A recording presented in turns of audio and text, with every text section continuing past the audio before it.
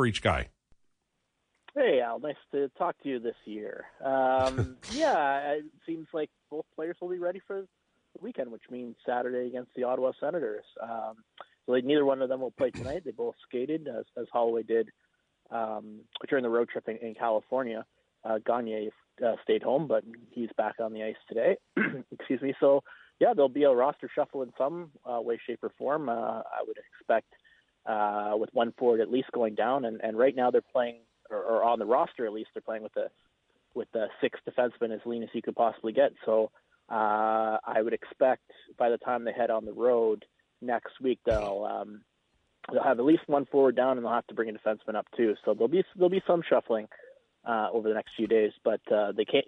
With the game not till Saturday, they have some time to kind of figure that out. Well, it does. It makes it interesting because Gagne, Holloway, and let's say Gleason as a recall to be the seventh defenseman, possibly coming into the lineup, and then the three people would have to move out. So you've got Ernie, Lavoie, I guess, and then there will be a decision on the third guy. Is that fair? Is that what you kind of look at, or do you look at it a little differently? Well, Lavoie is already back in Bakersfield because he was an emergency recall for Evander Kane being out on Saturday. So he left. He didn't come back with the team. So that's one down. I don't have the cap page in front of me. My mind's going a little bit blank, but they're going to have to send a forward down.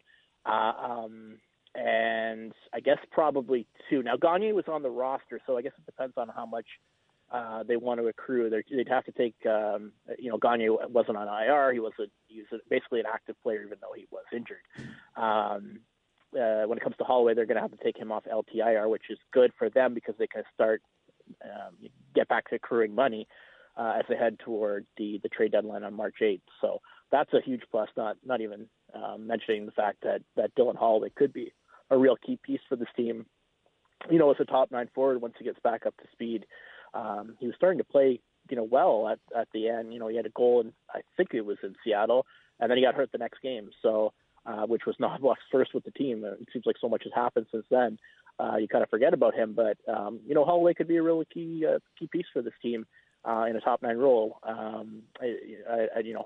don't expect that to happen right away in terms of him being, productive or whatnot. I mean, this is a guy with just a handful of goals in his NHL career. He's up toward the 60-game mark over the last year and a bit.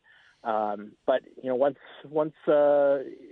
he gets up to speed, I think you're going to start seeing more from him.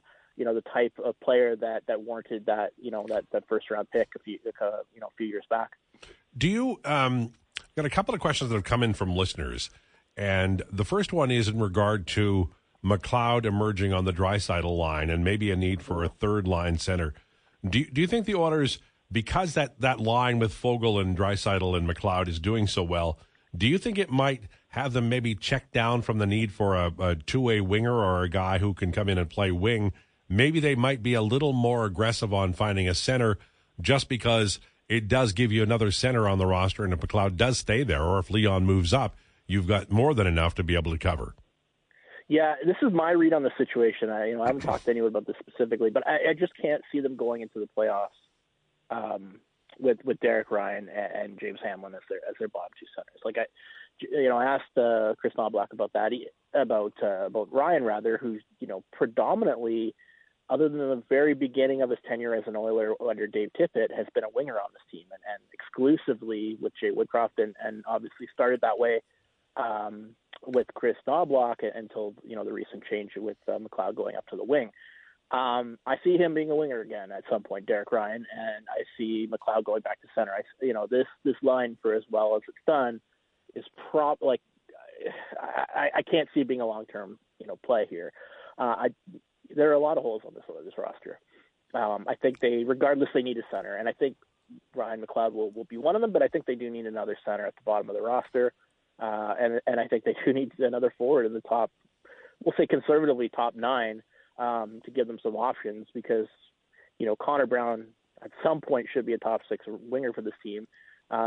If he's not, you still have Warren Foegele, you still have Evander Kane, who, is on the third line right now. They have options, and that's what's good about this team. Ryan Nugent Hopkins can play center, as we know.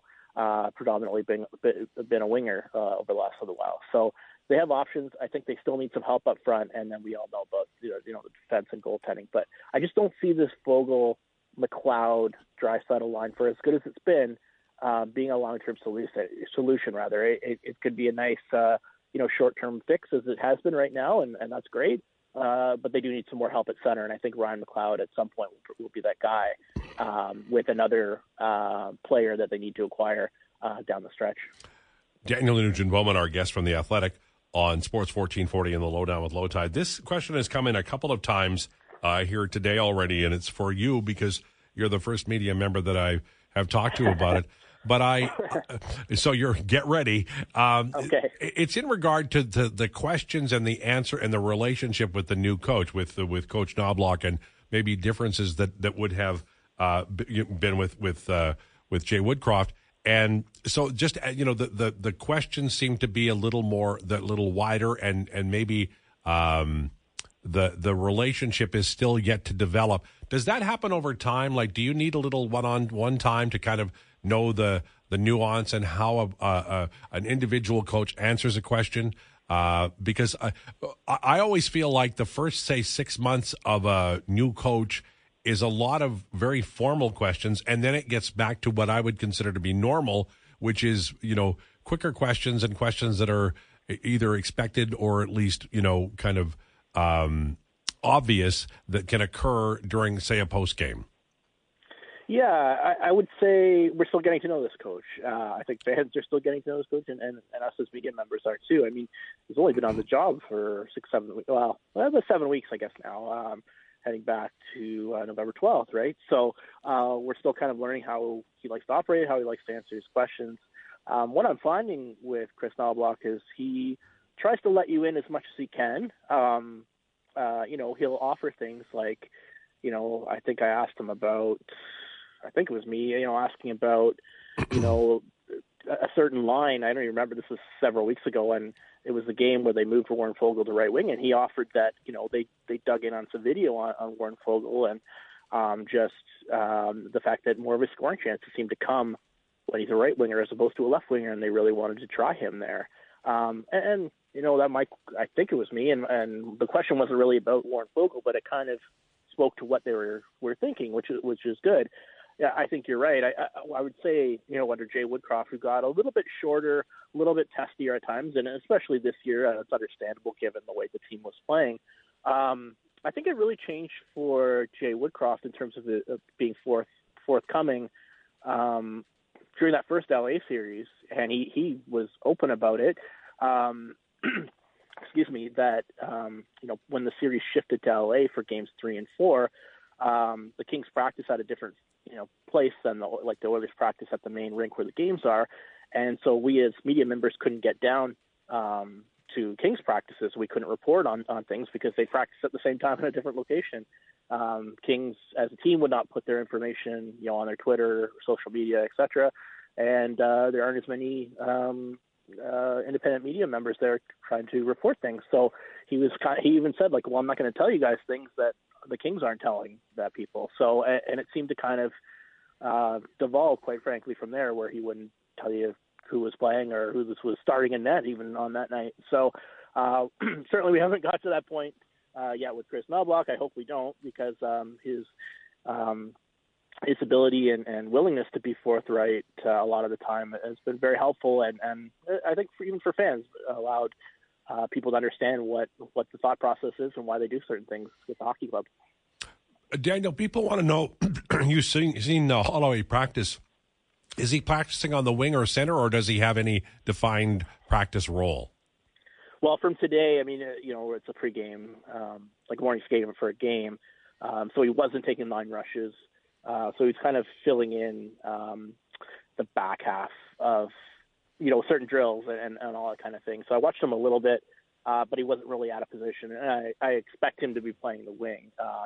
He hasn't played center, to the best of my knowledge, in the National Hockey League at any point, really. So I can't see him being an option there, really. Again, if they're deciding, like James Hamlin's the fourth line center, and if they're deciding At least he is right now, obviously. But if they're deciding to move Derek Ryan back to the wing, I would expect, one of Ryan Nugent-Hopkins or Ryan McLeod, probably McLeod, to go back to center.